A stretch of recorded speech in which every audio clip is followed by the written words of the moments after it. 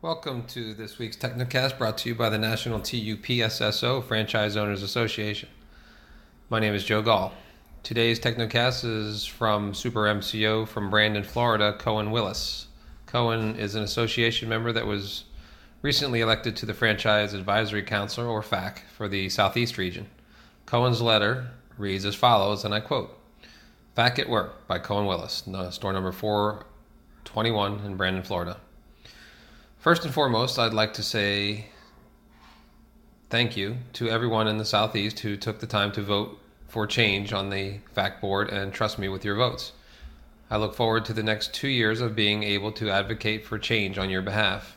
Over the last month, I have spent a large deal of time speaking with a number of you regarding issues that you see within the network. I'm writing this article as of November 6th, the night before my first FAC meeting.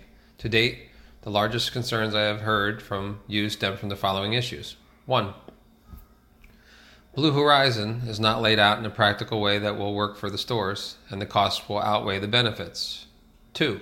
Although sales are up, increases in sales have not outweighed the increases in rent and labor. 3. Quarterly visits are increasingly becoming more about check-the-box compliance and less about growing and developing our business. And 4. Vendors are not being kept in check to keep our costs to a minimum. We need more open bidding to increase competition and keep costs down.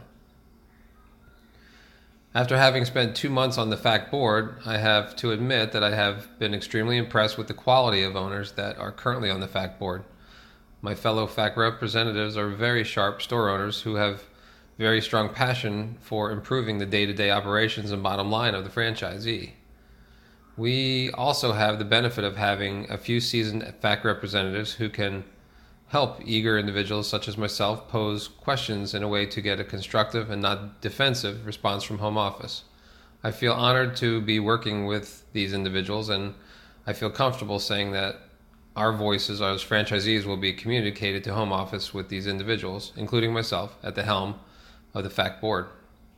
A good note is that all of our 4 above notes of concern have been brought to me or on the agenda for conversation in tomorrow's FAC meeting. Home office has decided to have the FAC meeting done via Zoom, a video webinar, in lieu of a face-to-face meeting. While I find this is very disheartening, we've voiced our discontent with this decision, and that's all we can do. I am a firm believer that the benefit of meetings happen during the breaks and the meals and not in the conference room. So removing that aspect is obviously disappointing, but we will make the most of the video webinar tomorrow.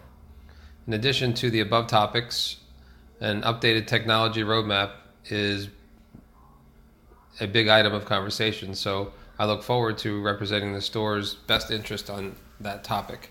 I look forward to providing an update once the meeting has been completed, and thank you again for believing in me to be your voice to the home office. End quote.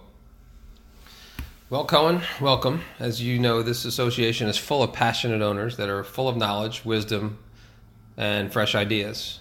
We hope that you can be our voice, our bridge to home office. As of now, home office likes to borrow our ideas and call them their own. That's fine. Who cares at this point? They're good ideas that were implemented for the betterment of our network, and that's really all we care about. It's good to know that the other members of FAC are just as passionate. We beg you to be a strong advocate, to be a loud voice on behalf of all of us. And please keep your door open to us, the association, now and always. Well, that's all I got. Thanks for listening, and I hope you will continue to listen in weeks to come. This is Pete. Get out there and go make some money.